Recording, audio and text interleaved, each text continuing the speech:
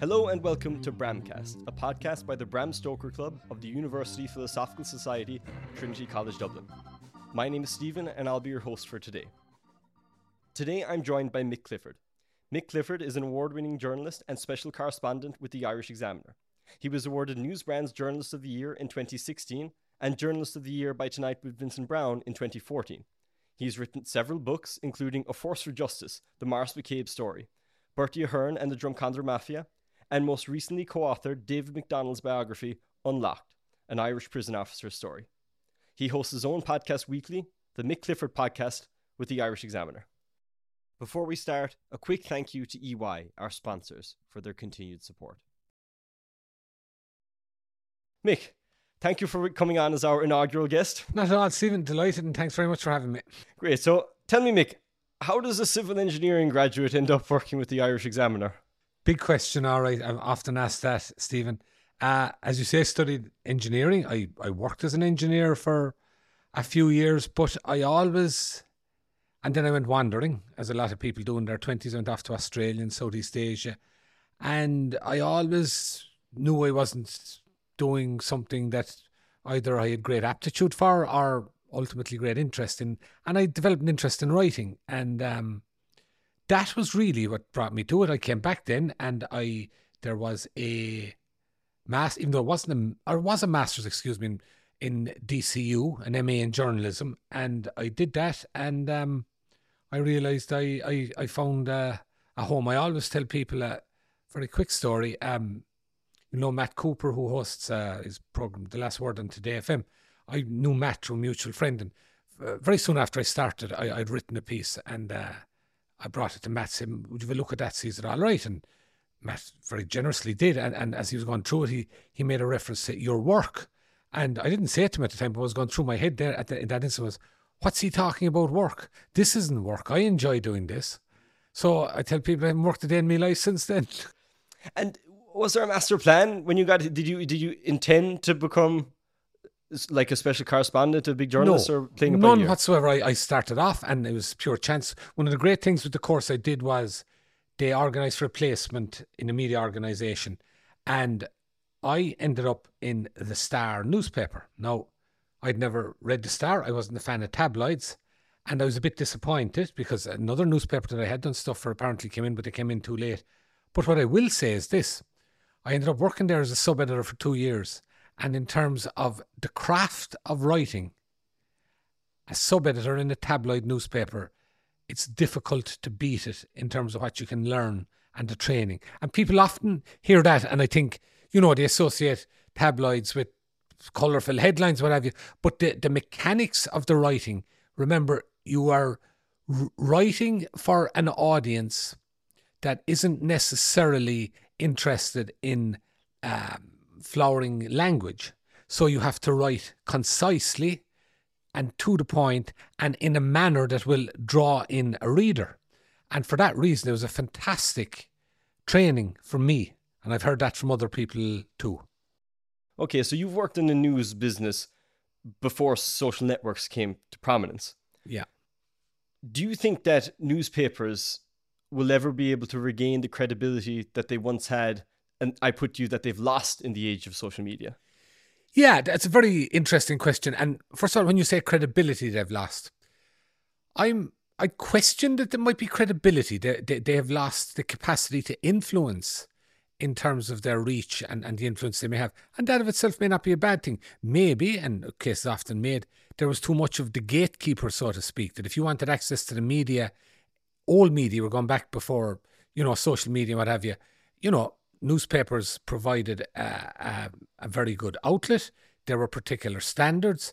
They made aspirations in a general sense towards balance, and some people might dispute that. But you could also make the argument that it was an exclusive entry in terms of people's access to the media.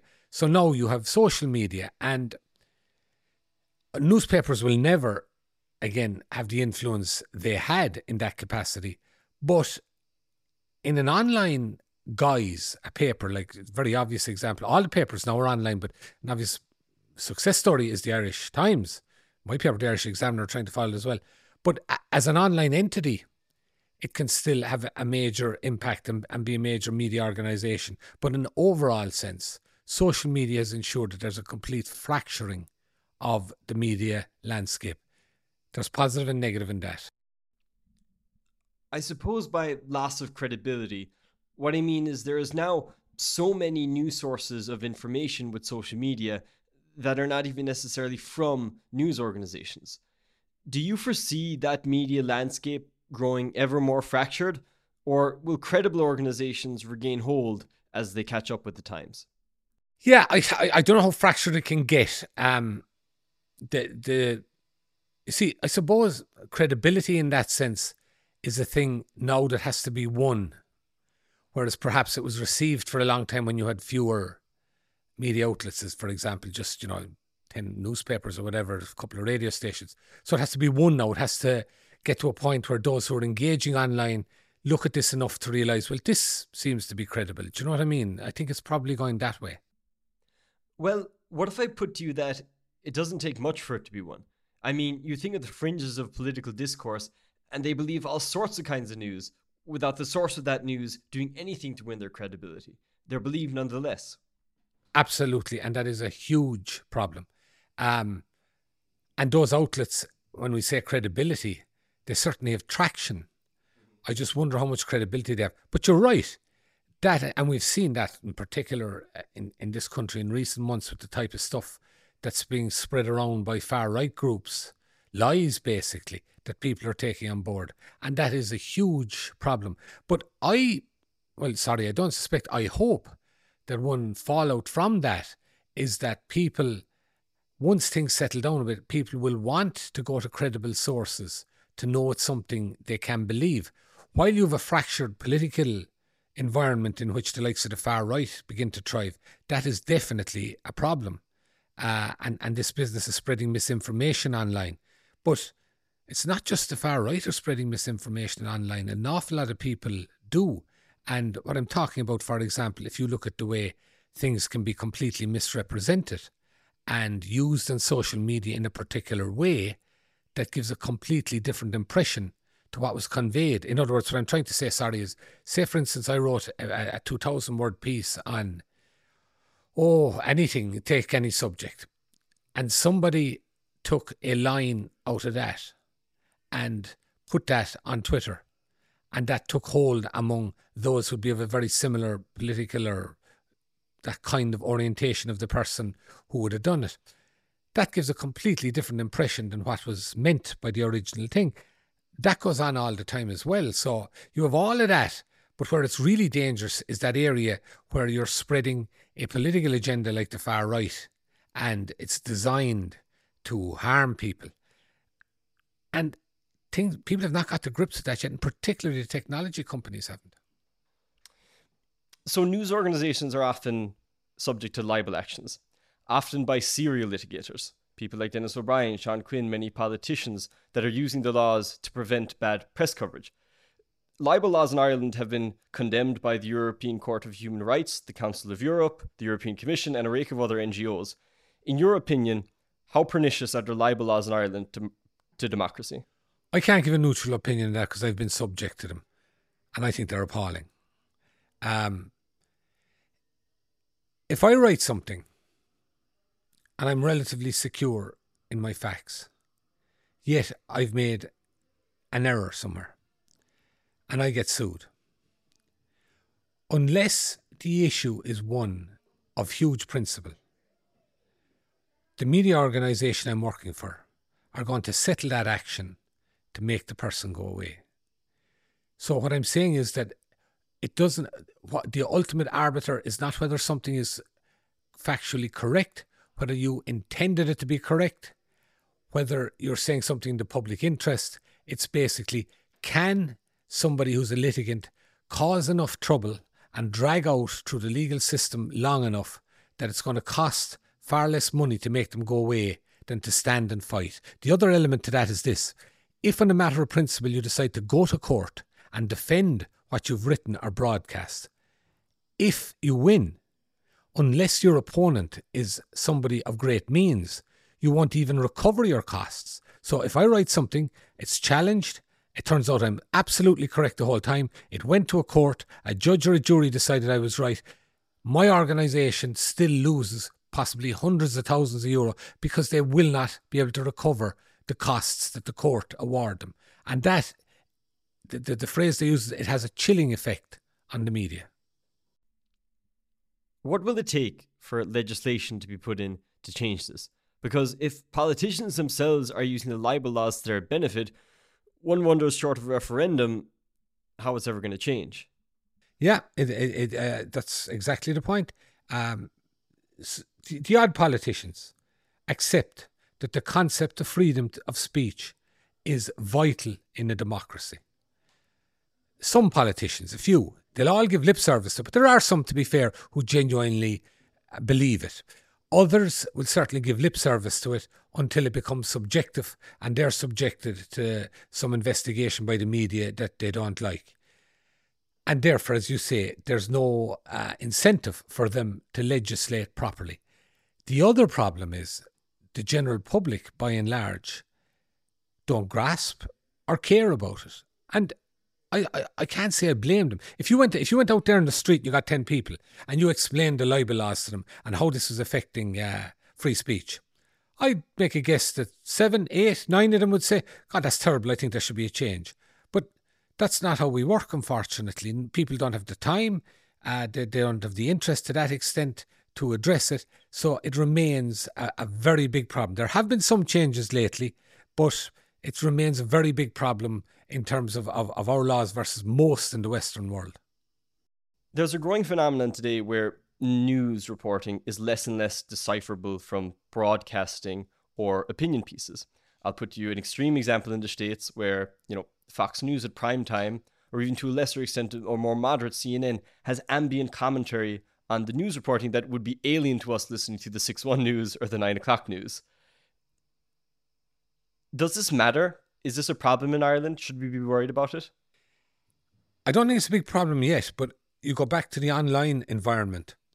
Online, facts and opinion are mixed all the time because unless you're dealing with an organisation, there is no incentive for somebody to provide balance. And that mixing of comment and facts is sometimes newspapers are guilty of it. Perhaps I may have been guilty of it myself now and again. But you try to keep them separate, the news reporting from the analysis stroke comment. But it is definitely an issue. Thankfully, now, and people will dispute this, but in my opinion, we are not politically entrenched in our media the way they are in either the UK or the USA. Even in newspaper sense, look to the UK. The influence that the US newspaper organisations had on Brexit, notwithstanding the overall declining influence of newspapers in a general sense, was huge. And the overriding thing about Brexit in that respect is that people were totally uninformed about what they were getting into. So you have a scenario where the media organs charged with informing people, it would appear deliberately misinformed them, and the outcome was Brexit. Now, they aren't completely to blame for that, but there was an input into it. So that's an example of the kind of biased or entrenched media you can have. I know people say that is here, and you'll often see it online, MSM, the mainstream media, in the derogatory way, and people are entitled to their opinion. My opinion is I don't think it's anywhere near as entrenched whatsoever than it is in other countries, which reflects other elements of our society as well that are not as polarised as they are in other countries. I guess on that point, to what do you credit the absence of a far-right party gaining consequential hold in Ireland, like the likes of UKIP or the Front National or a Trump-esque party in Ireland? Do we take it for granted, or is Ireland, like so many things, late to the party on this? $6 million question. First of all, is Ireland late to the party in this? Yes. That doesn't mean we're not going to arrive. If you look at it, that kind of right-wing party phenomenon has been rising throughout Europe and the US, for instance, over the last 20, 30 years. Accelerated probably in the last 10 years. Now, there's a number of reasons for that, not least the fallout from the economic crash in 2008, the issue of immigration, the issue whereby large tracts of countries are being laid to waste as a result of technology, where you used to have big industries and that. All of these things fed into that. Brexit, arguably, it was a far-right project. Donald Trump, quite obviously, was a far-right project. If you look at most countries in Europe, there's been a rise of far-right parties. A couple of things in this country, to my mind, so far, and I'll just come to that in a minute, but up until this point, or in the last year or two, the things that would have gone against that, one is, we had a tradition, unlike a lot of developed countries, of emigration from the country. We did not have a major tradition of immigration into the country until the last 20 years. So it wasn't going to be a big issue, immigration in that sense. Where I thought at the time it might turn into, and again I was proved wrong, thankfully, was after the crash, because we had a huge number of people from other countries in here, particularly from Eastern Europe. And I thought, with a massive unemployment. No, it didn't happen. So you have all of that fed into it that ensured we were not going to go down that route. Another big element to it was Sinn Féin and their positioning. If this country was heading towards that kind of a populist right-wing party making hay, so to speak, Sinn Féin would have been the obvious example. They were anti-establishment, they were outsiders, they were very strong in working class areas. They would have been the obvious vehicle, and similar parties with their background in that respect were the vehicle in other countries that turned into far-right parties. To be fair to Sinn Féin, they studiously avoided it. They did quite the opposite. They made it clear that they were going to stand against anybody who tried to marginalise or target minorities, whether that be immigrants or travellers or anybody of that nature. So to be fair to Sinn Féin, they played a considerable role in that as well. Now, move it forward to now. Now things have changed on two fronts. One, Sinn Féin is now becoming a far more mainstream party because it is moving to a point where it hopes to acquire power, and it is no longer sort of on the margins. It is no longer exclusively concerned with working class areas and that kind of thing. So their eye is off the ball in that respect. You can't blame them for it. They're expanding and all. So that bulwark, so to speak, is no longer there. The second thing that I think is very big is nobody could predict this war in Ukraine. Last year we had 80,000 plus people coming into the country. You're talking about a scenario that, bar a couple of years back in the early 80s, you might have been talking about 3, 4, 5,000. The housing crisis feeds into it to a certain extent, but I don't think to the extent that's being suggested on the basis of the numbers that are here. So now you have a scenario between it all whereby that sentiment that wasn't here in much numbers before appears in some areas to be growing, not on the basis of people being innately anti-immigrant, but because of all the other issues that come about, upsetting their lives, places being turned into reception centres, all of that sort of thing. So the big question now is whether all of that is going to lead to the rise of some kind of a so-called far-right element.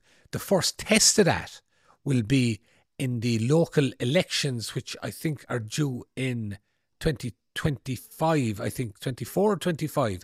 That'll be the first test of it, because any time somebody from that wing of politics attempted to run before, they did abysmally. They literally collected hundreds of votes. Nobody ever got elected.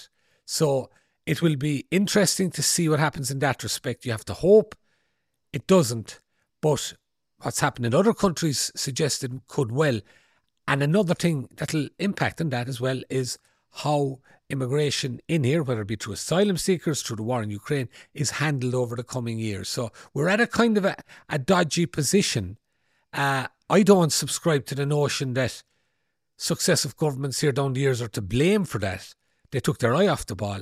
To me, it has far more to do with principally the war in Ukraine and what that has meant for... And sorry, apart from the war in Ukraine, the international protection element of immigration into this country, the asylum seekers, has increased threefold in recent years. So between those, that along with, as I say, Sinn Féin not being in a position to perform the duty it did prior to that, when it was far more concentrated on its maintaining its power in some working class areas. So we've avoided it thus far, though it seems to be bubbling now for all the reasons you've explained.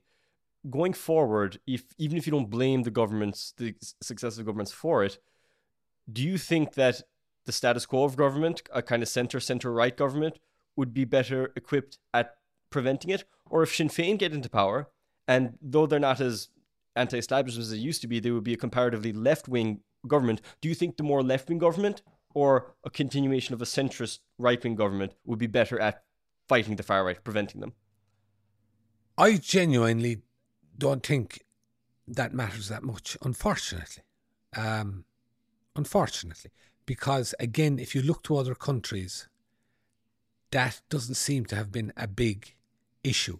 I mean, leave aside Brexit, for instance. If Labour had been in power in the UK over the last 10 years, would it be any less right-wing or populist in areas than it is? I don't know.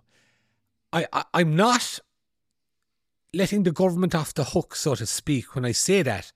But I think what's at work is far bigger than the government that's in power. Now, you will find people on the left or on the far left who will suggest that the current government enabled the far right to blossom or to start coming. I can't see that personally, and I accept some people are saying that. I can't really see that, you know. You can blame the government for a lot of conditions that might have exacerbated things like the housing crisis, quite obviously. But if we didn't have a housing crisis, would it be that much different? I mean, again, look to Western Europe and what has happened there, and factor in that we have, in fairness, a more unique culture because of our history in this country. Even at that, I'm not sure that the government that's in would make that much of a difference. It'll take a lot of other elements to how society reacts. And we talk about what might fight it. A very obvious one, and it's a crazy sign of the world we're in, but a very obvious one is technology companies. If they genuinely stopped the circulation of the kind of hate material, and I accept they say they're making an effort, I accept that totally, but the real effort in their minds would cost them in terms of people coming to their platforms, and therefore they're not willing to go that far. On the point of social media companies, I noticed you never bought the blue check mark on Twitter. Is that in solidarity with Donny O'Sullivan of CNN? No, no, my fellow Carsavine man. I'll be honest with you, Stephen, it's not. I didn't think of mine. I'm very primitive when it comes to social media. I've been very naive in social media. I have got hammered sometimes. I mean, pylons. No, don't get me wrong. Nothing like the abuse that female journalists have got and a lot of public figures. But I've got completely hammered, and I realise I'd have to hold my hand up and say some of was my own fault for reacting to people when I should have just stayed out of it. I mean, by this I mean if I wrote a piece and gone back again, someone will take out. And then, quick story. I wrote a piece last August about this report that was issued that said it was analysing the far right in Ireland. It was as part of a project by an American organisation. Now, this report said there was about 10 major organisations in Ireland that constituted the far right. It included the Iona Institute, which is a conservative Catholic organisation. It included this crowd, their Resistance of St. Pius, which I think are some kind of a Tridentine Catholic crowd who believe in the Latin Mass, or they're a break-off from that. There was another crowd who have issues to some extent with interpretation of gender equality legislation and that kind of thing. All of these people who have absolutely zero to do with the far right as we understand what they're at now in terms of immigration. It also suggested that a meeting in Oughterard in Galway there a number of years ago was nearly like a far-right rally of 2,000 people. Now, I wrote a piece saying, this is a complete distortion. The far-right is nothing like this, etc. I got hammered for it, that's fair enough. But anytime I write about the far-right now, or anytime it comes up in social media, there will be people who go on social media and saying, Clifford said there was no far-right. What's he saying now? Total distortion of what I said. And by the way, the same crowd who were involved in that report that I critiqued had a conference there last week where one of their people who monitor the far right suggested that there was about 25 or 30 serious activists perpetrating a lot of this stuff from 3 different organisations. If he'd said that last August, sure, I wouldn't have written the piece at all. But that's just an example. It's not. I'm not saying about and that happened to me. That's an example of the distortion that can happen on social media. One of your most well-known cases was being at the vanguard of breaking the Maurice McCabe whistleblower story. After the full decade that McCabe went through trying to get justice, are you satisfied that such a miscarriage of justice won't happen within Garda Síochána again? No, I don't think you ever can be. The other thing was Maurice McCabe was put through hell, but he came out the other side. And I think Maurice would say himself he was lucky in a number of ways, not least the person his wife was, who was a massive support to him, and his legal team as well. But a lot of others who went down the same route were not fortunate, notwithstanding what the McCabes were put through. And the other thing is that those kind of scandals within institutions like in Garda Síochána, they can often surface in different ways. One other thing about the Maurice McCabe case, I would say, I don't believe the whole truth came out, notwithstanding a very good tribunal, but they always operate within parameters. I don't believe the whole truth came out there as to what he was subjected to, or who was targeting him, or who knew about it, or who spread vile rumours. But the most obtainable truth by a tribunal came out, fair enough. But no, they're still... We're not... Some people try to portray this country as a failed state, a corrupt state. It isn't. That doesn't mean that there isn't corruption of various kinds that go on here. They do. But they're within a context. But as a journalist, I still believe in rooting it all out. But when you hear people say we're one of the most corrupt countries in the world, that's objectively just not true. But we need to aspire for standards that we're as least corrupt as possible. And with all the reporting of the ordeal that McCabe went through, and all the other reporting of Garda malpractice, lack of ethics in many cases, and Garda Síochána maintain an incredible public approval rating. The most recent public attitude survey put it at around 90% trust in the Gardaí. You contrast this with other European countries where the average is hovering around 60-70. In the States, you'd never break 50%. The defund the police movement, however transient, never caught hold in Ireland. What accounts for this unique, if not startling, approval rating in the Guards, and did they deserve it? Very good question. If they deserve it, if the public approve, and the survey you're quoting there, Stephen, I'm not sure, was that a Garda survey or not? Yeah. Now, I caution there. Within that caution, though, let's, for example, say it's not 90. Let's say it's even 70. Let's, go. That's still huge. Absolutely. There's no doubt about it. There's a couple of aspects to that. One of them is this, very similar to the church in one way. In general terms, if people, do they approve of the church or that kind of thing? And, in today's secular world, be relatively negative. You go into communities and ask them, do you approve of your local priest? And I'm talking about people now who wouldn't necessarily be daily communicants or anything. I'm talking about people who just interact with the priest on a local basis. You get a much higher level of approval. Similarly with the Guards. Most people experience the Guards through their local Guards. And as you point out very rightly, unlike a lot of other European countries, the Irish general society has a good relationship with the Gardaí. The Gardaí are embedded in society and they relatively trust them to that extent. And that's a positive aspect. However, when something goes wrong, if your average ordinary community, your average ordinary person in the community, law-abiding person, gets into an issue over the Guards and how the Guards are handling it, their view will be totally transformed as an individual. But then again, are there enough of those individual cases that it feeds through? And the other thing is, most Gardaí, they're farmers' sons and daughters. They're from the cities. They're factory workers' sons and daughters. They're teachers' sons and daughters, whatever. They're part of the community as well. The problem is, and this is repeatedly comes up, and I've seen this over 20 years and more, there are certain practices that when they occur, the attitude is not root them out, make somebody accountable, and this will ensure it won't happen again.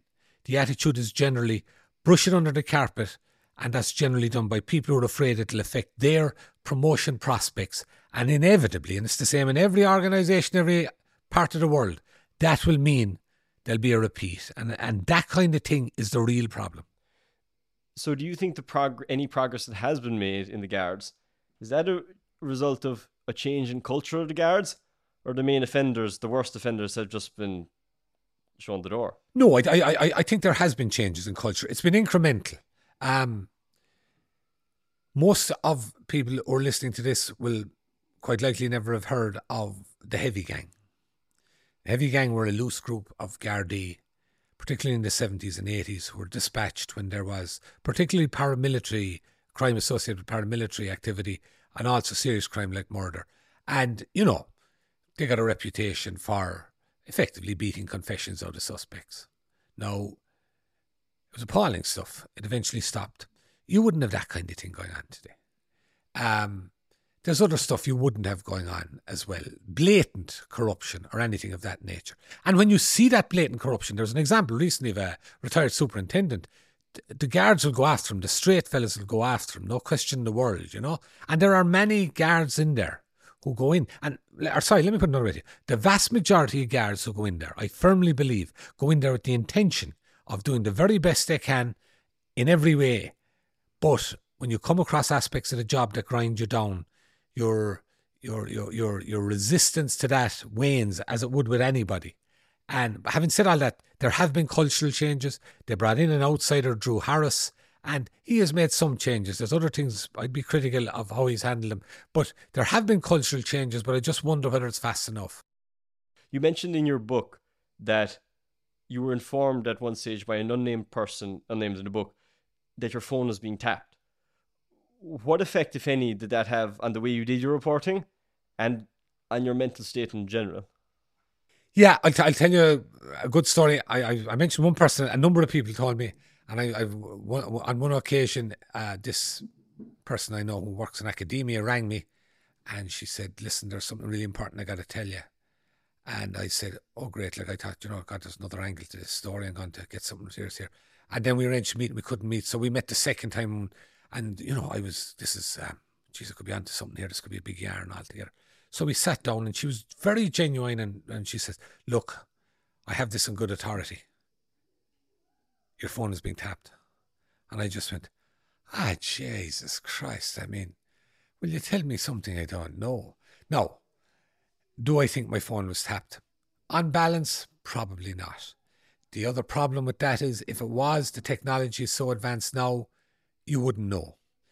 When I used to ring my mother at the height of this stuff, I'd say, Ma'am, say hello to the lads here, that kind of thing, I was careful in some instances. In most, I wasn't. But if there was something really sensitive, and there was only 2 or 3 people that I could have been talking about in that respect, I'd say, look, and actually when I was talking to people who were knowledgeable of the guards, they were reluctant to talk to me on the basis they thought we were tapped. So it could well have been. But I can't say it had a psychological impact on me. What did have in terms of that story was, you write a story and you're not going to sleep because you're afraid, A, were you sure you were fair to everybody? And B, have you done something that's not going to follow through? Just very briefly, I could on that. For a long time, I think it's fair to say I was the only one following this stuff, and I couldn't believe that nobody else was. And I started thinking, I'm wrong. Jesus Christ, I can't be the only one seeing this. And I lost an awful lot of sleep over it. And then I was going into a radio studio, and I bumped into Conor Brady, who's a former editor of the Irish Times. He's also former chair of the Garda Ombudsman Commission. And I know him vaguely. I'd interviewed him once when he wrote a book. And he came over to me and he said, I said, geez, you're doing work there. Have you spoken to McCabe? And I was reticent because I didn't want to say who I was speaking to. And he says to me, I'll tell you one thing, he said, he's a guy of serious substance. He's somebody people should listen to. I'm not joking you. I nearly collapsed on my knees in front of him. It meant, it's not me. I'm not crazy. quite obviously somebody like Conor Brady thinks there's something to it. And it just so happened about a week later, Brady went on the radio and said something to that effect, which changed a lot of people's minds. But it just shows you that just because you're the only one doing it, it doesn't necessarily mean you're crazy. No, there are also times when you're the only one doing it and you are crazy. But distinguishing between those is a different matter again, you know. Was there any time in your career where you were fearful as you were pursuing your story? Fearful of my phone being tapped or fearful in general? Fearful in general. There are not in any organised, sustained way. But, I mean, there are occasions, like, for example, I've written a fair bit on prisons, and there was an occasion where I was meeting a prison officer in a car park at night, and it was pretty serious stuff we were talking about, and he was under the impression he was being targeted by individuals who had associations with criminals. And I just remember at one stage thinking, while I was waiting for this fella, Christ, anything could happen here, you know, and cars come in and you wonder. And, you know, that kind of thing, and you develop a sixth sense. But I can't say, and to be fair, there have been crime correspondents, I'm not a crime correspondent, who probably have received death threats and that sort of thing, no question. But I didn't get any threat like that. And I can't say there was any specific time where I had evidence or reason to believe there was any threat.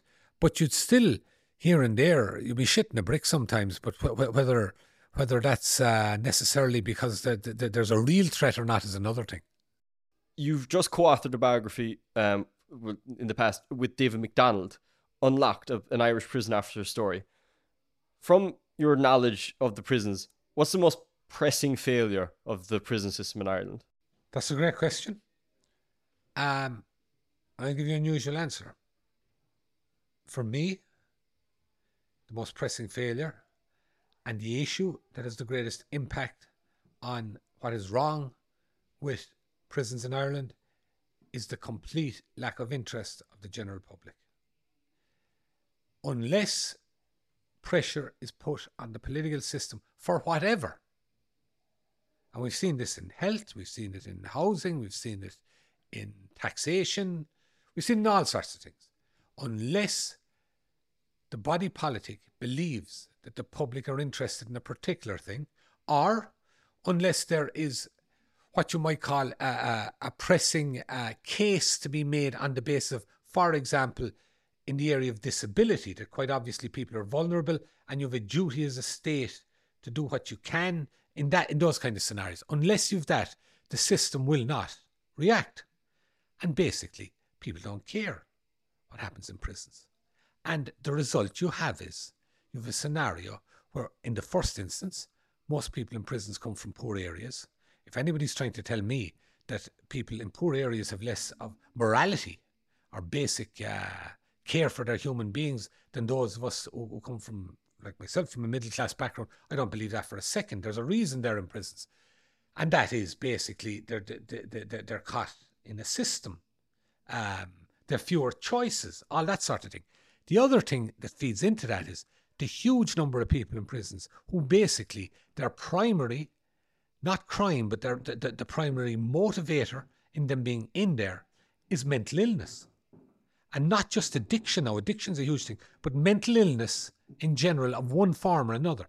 It is an absolute scandal. The number of people, the number of women in particular, but women and men who are in our prisons simply because they have a psychological or mental condition and they come from a background that was not in a position to have that addressed, and they ended up in prison as a result. And because of the public at large's lack of interest in prisons, what do you think the public is most mistaken about in respect to their view of prisons? Well, one thing they're very mistaken about is they think it's a holiday camp.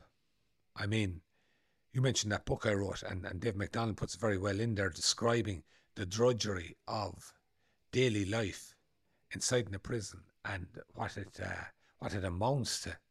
The deprivation of the most basic stuff, and this notion of holiday camps and that. And the other element to that is the constant threat of violence.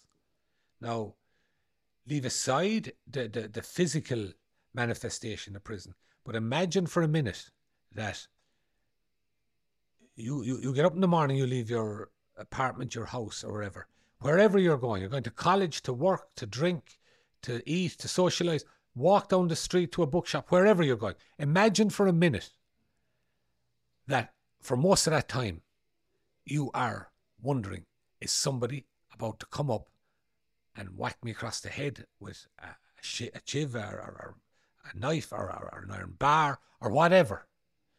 That's just the violence element to it. The deprivation of your liberty is such a massive thing.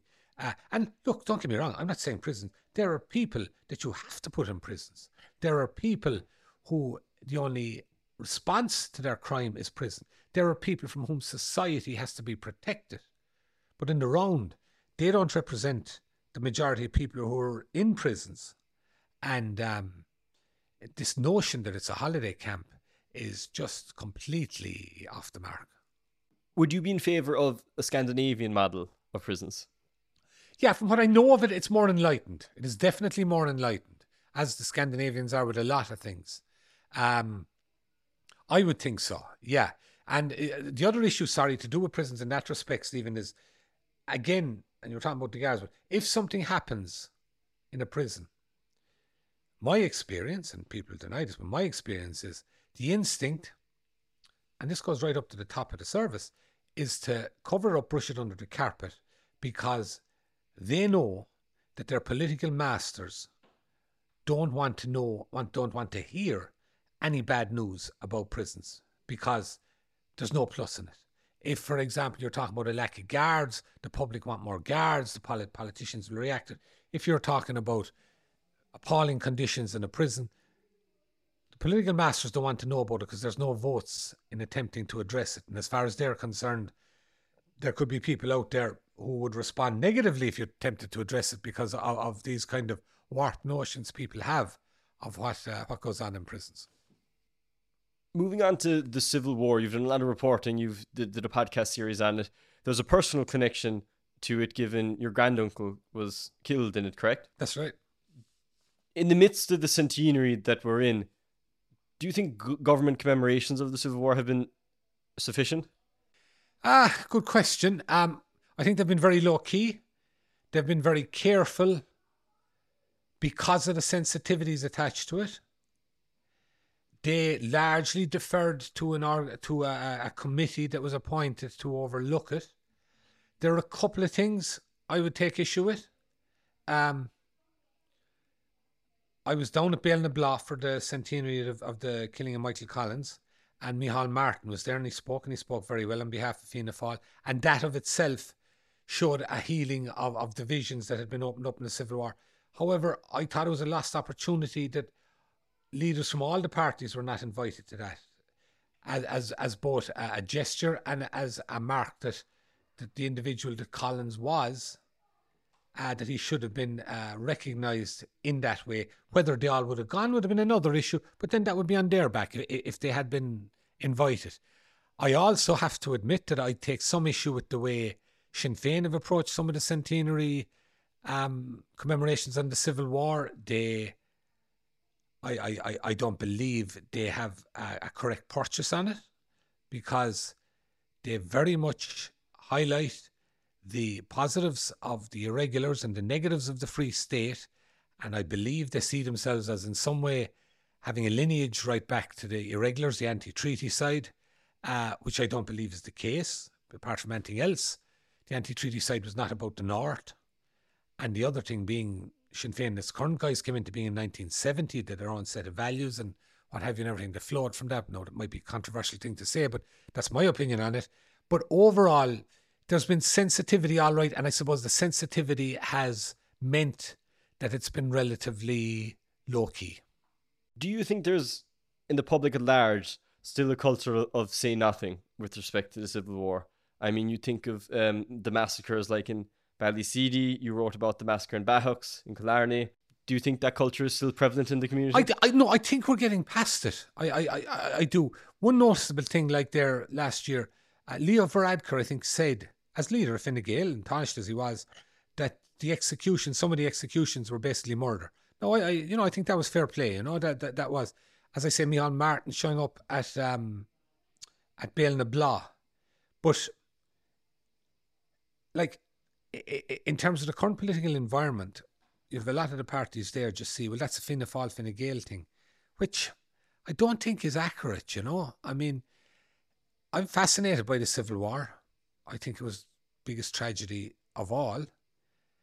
My family fought on the anti-treaty side, but I'm absolutely convinced now that Griffith and Collins and their side were correct, because the only other outcome could have been, even if the anti-treatyites won, would have been that the British would have returned at that stage.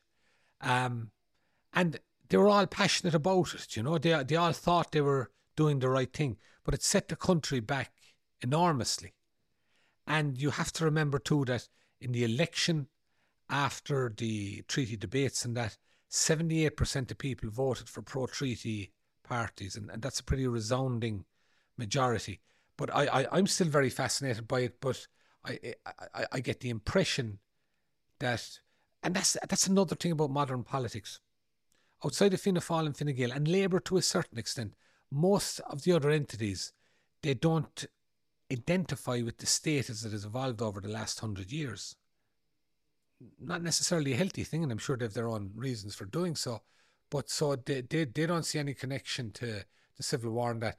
President Higgins did a great series of lectures on it that probably at a different time would have got a lot more attention, but it came looking at it from as neutral as possible and looking at it through cultural, historical and trauma windows, if you want to say that way, and that was very interesting as well. There's a popular belief or sentiment that there's been a decline in the standard of politician over the course of the state. Would you agree with that?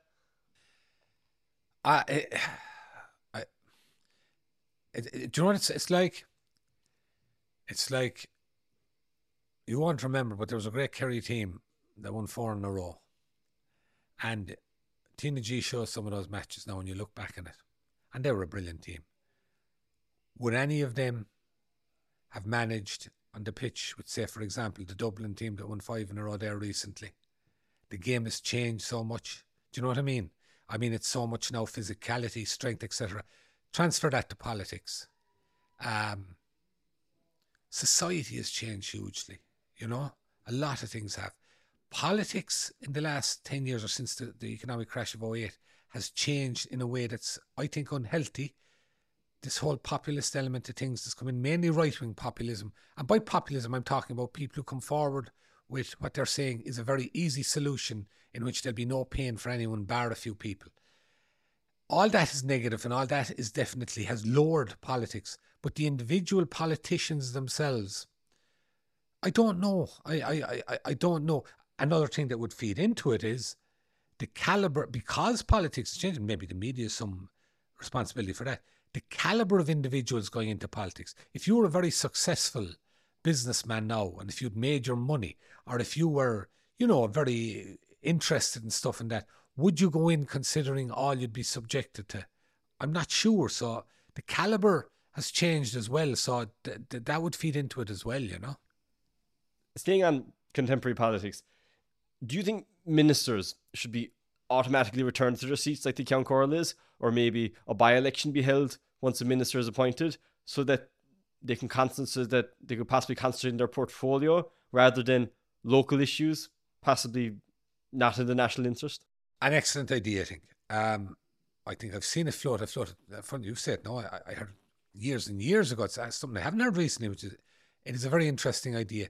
There would definitely be a case for it. I don't know. I used to think so, but I just don't know whether the amount of effort ministers put into their constituency affects how they do the job. Sorry, it would vary totally. There'd be some who would still be like that. And I always remember when I was back around 05, 06, no, sorry, it must have been before that, the early 80s, I was living in Stoneybatter on the north side of Dublin, in Bertie Hearn's constituency. And in this cottage, and I opened the door one day of an evening, 7 o'clock, and who's standing in front of me with the Taoiseach of the country? And he's canvassing, giving out leaflets. And you think, man, there's something weird about this. So it's a very good point you make, and there's definitely a case to be made for it, that at least you do that. And then you come back to the competition within constituencies, and does that mean that too much goes into the constituency? I've always believed that, but again, it's fair to say that it'll vary from politician to politician. You mentioned him there, the best, the most skillful, the most devious, the most cunning of them all. He seems to be aspiring to, well, it seems as though he's aspiring to Dev's legacy, the three governments and then the Áras. Yourself and Shane Coleman years ago wrote a very informative, enjoyable biography of him, Bertie Ahern and the Drumcondra Mafia. How do you explain Bertie to a generation that's come of age without any memory of him in public life? That's a great question. Not easily, but it is a very good question, because he deserves explaining. Like, Bertie Ahern, first of all, he was lucky. He came into government. He was unlucky initially, but he came into government in 1997, when, for a number of different reasons, there was a confluence of factors that ensured this country was effectively taking its place among the developed countries of the world for the first time ever. Economically, it was flying. Socially, it was opening up. The church, the shackles were thrown off, what have you. He got very lucky in that sense. Now, he rode his luck. If you look at his achievement in the Good Friday Agreement, he had unique political achievements. A great negotiator, always striving to ensure that the person on the other side of the negotiating table was getting something. And a brilliant thing in a politician, the capacity to suppress his ego. You could say what you like to Bertie. He took shit from all sorts of people. And he took it because he knew it was in the greater good to just stay quiet. An awful lot of politicians wouldn't have been able to do that. Do you know what I mean? That kind of thing. So he had brilliant qualities in that respect. He also had the common touch. Now, that's a kind of a juxtaposition.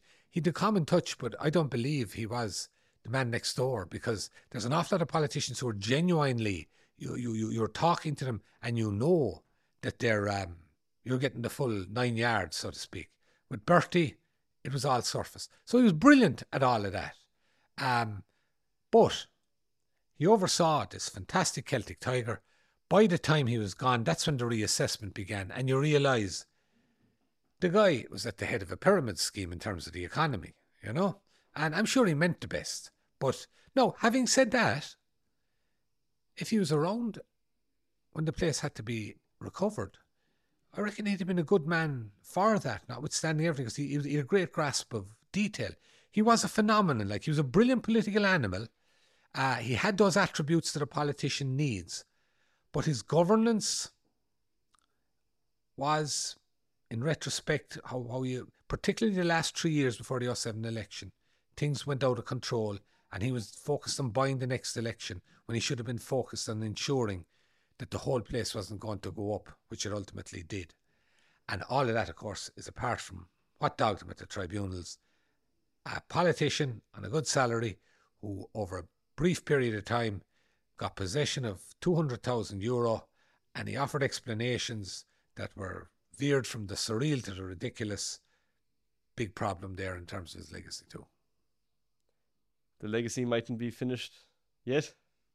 People are suggesting he go for the presidency. Personally, I'd be stunned if he went, because, as I say, he has a brilliant political instinct, and I don't think the presidency in this country is not about your grasp of anything. It's about your character. Now, you can say that's crazy. Maybe it is, but that's the way it has evolved. And it would keep coming back again and again to winning money on the horses, whip-arounds, dig-outs, all this stuff that he says he got the money. And he knows damn well I don't think he'd subject himself to that. So I'd be stunned if he went. I'd be even more stunned if he won. But if there's a good outside bet, it'd be more than you'd win on the horses. He might have anyway, you know. Going back to your career in journalism, how did your upbringing influence your career? Well, I was very fortunate in that my parents were both really, really strong in education. Whatever I wanted to do, my father said, you do whatever you want in life. You get an education, and after that, do anything. If I got a degree and I wanted to join a circus, he'd have backed me.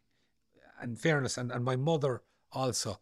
And I suppose in terms of her personal qualities, my mother was, she wrote now and again. eats books. She still does. Thankfully, she's still alive. She's a voracious reader, and that had definitely an impact on me. Even access to books and that point of view had a huge impact on me altogether. And my father was a bit involved in politics earlier on in his life, and I was always interested in current affairs and that kind of thing. So, and I was very lucky. And then, as I said, I became an engineer, and I did that for a while. And there's one or two buildings in London I still tell people to avoid. They're liable to collapse any day now after I worked on them. But even when at 27, I had to come home and say, I want to do some kind of conversion course, and they were completely backed me. So I was extremely fortunate in the parents in that respect. You mentioned your early access to books. What books or authors have most influenced your worldview? That's a tough one. There was a magazine, McGill, that was out in the 80s that I remember when I was doing engineering, I used to read. And people like Gene Kerrigan, I think, were just exceptional altogether as a writer. He still writes in the Sunday Independent, but particularly when he was younger, he was exceptional. Vincent Brown would have influenced me. Just his whole approach to journalism and that kind of thing. People like Nell McCafferty and Eamon McCann, who are both from Derry, their journalism was something I always aspired to. And apart from that, there are American writers who really, probably one of them would have been Norman Mailer, who wrote a book, The Executioner's Song, about an execution, which is just, I think he won a Pulitzer or something for it, but it's unbelievable piece of work.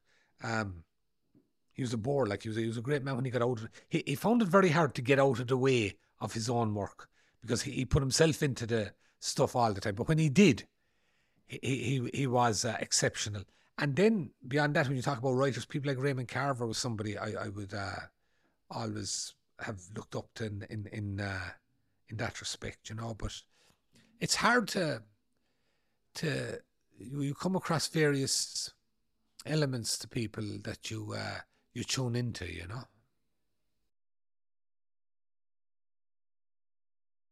Are there any stories in your career that you regret not pursuing more? Yes, always. One is, there's a big Garda corruption story in Donegal, and a private detective named Billy Flynn, who was a good friend of mine, who was like something out of a movie actually. He was hired by the people at the Centre for the McBurties. And I did a number of stories with Billy. And at one stage, Billy, I always remember, said to me, there's this thing in Donegal, will you take a look at it? And I had heard, and this shows you the power of rumours and that, I had heard the woman who blew the whistle and that kind of thing was a crazy woman. And I bought into it. And I didn't want to follow with Billy, so I said, Billy, I'd give it a skip because I thought he was barking up the wrong tree. I was completely wrong. The woman at the centre of it was an extremely brave, conscientious person whose character was completely smeared by people in the Gardaí up there to try and discredit her. And Billy cracked that case. And it was even noticed in the tribunal that he did. And I regret not following it. Having said that, I also tell people that when McCabe came along then, I'd already messed up in one time in that respect, so I made damn sure I wasn't going to a second time, so maybe that helped me in that respect. And of all your reporting, what story are you proudest of? Oh, I don't know, Steve. Proud? Would you be proud of something? Look, if you talk about the story that made the most impact, it would have to be McCabe. But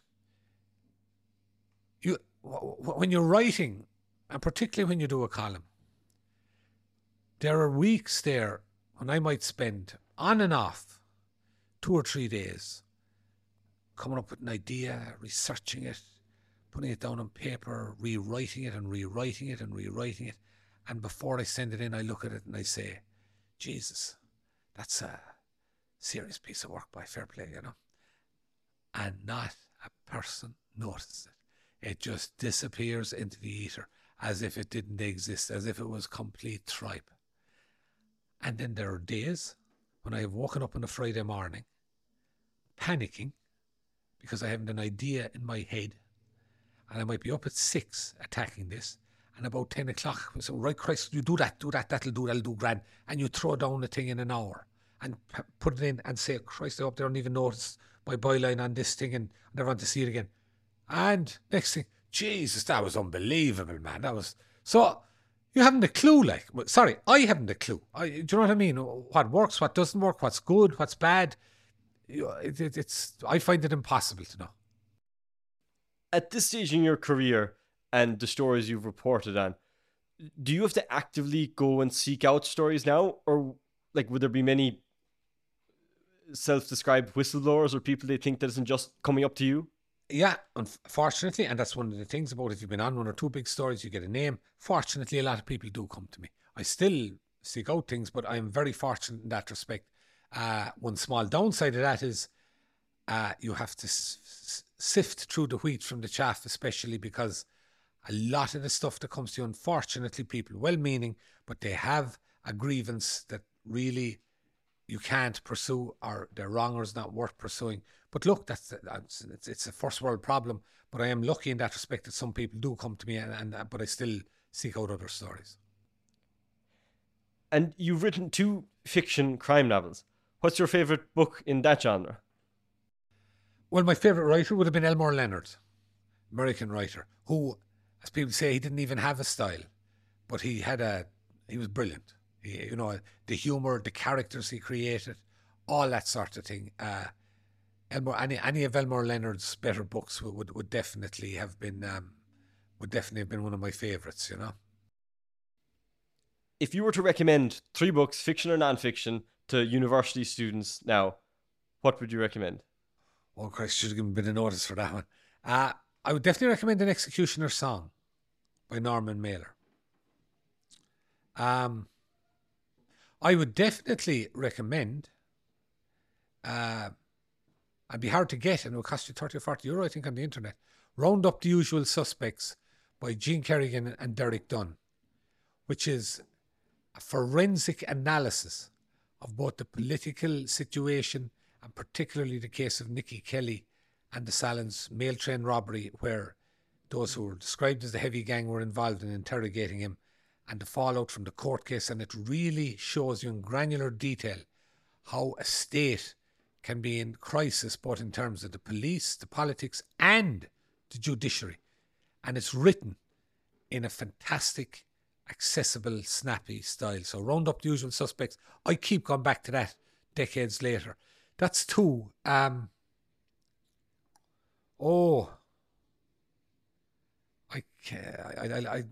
trying to think of a third now. I'd like to think of a female journalist, because there's a brilliant journalists out there.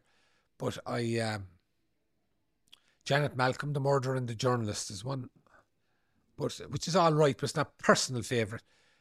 I'm a bit just offhand now. If I had a bit of notice, I definitely get one. But Gene Kerrigan has written a number of non-fiction books about Irish journalism that is extremely good as well. What advice would you give to the next generation of journalists? Don't do it. I don't know, am I in a position to give advice, Stephen? I suppose, look, from my experience, one of the issues that journalists today face is the influence online and how that can impact on journalism. And in particular, I'm thinking about how I think I've noticed at least some journalists, younger journalists, and that's only because they're inexperienced. I was very inexperienced once. All the stuff I did wrong when I was that age. But they can present stuff or pursue stuff in a way that will reassure them it will be well received on social media. And that's really not the way to go about your business. The other thing is, there's a tendency in general, I think, today, for people to be far more polarised on issues, on politics, on culture, on all that stuff. And one of the fallouts from that is that the idea of objective truth gets squeezed out. Now, the obvious example is the US, and I think you mentioned before about CNN, Fox People will suggest you've liberal CNN, you've conservative Fox. Where does the objective truth lie? It's not as pronounced in this country, and it's not as pronounced within specific media organisations, but within sections of society it is. And if you have a more polarised society, you have people who are less inclined to hear the other side and less inclined in a journalistic sense to present stuff that is neutral and makes some effort at objectivity and balance. I think that is potentially a particular stumbling block for journalists today. The final thing is, journalists today, unfortunately, I think are going to find it harder to make a living because there are less opportunities, which means, conversely, and in a positive sense, that those who ultimately do go through with it probably have more of a vocational element in their choice. And that can only be a positive thing for journalism in general. Last question. In our correspondence, you sign your emails with "Keep the Faith." What do you mean by that? Oh, it's just purely an expression. Keep it going. Like, keep her lit is the other one I do. Or keep her, and they actually have the flame on Twitter. That's all, literally. I'm not a religious person. Not at all. And just to give you an example of what I'm talking about, I have no religion, but when I see, particularly in some sections of society today, people hammering the living shit out of the Catholic Church, I think that's wrong too, because Catholic Church committed a lot of crimes in various elements of the institution, but there's an awful lot of people who have nothing to do with that, and it's a different place today. And you know something, sometimes I wish I had religion, because you can see it's a positive element in people's lives, but I don't have it, and that's grand. But I also say fair play to people who do, and they need to be treated the same as everybody else, even in our some people would suggest hyper-secularized society. Very good. Thank you very much, Mick. Thanks very much for having me, Stephen. There's an awful lot of talk with Dan there.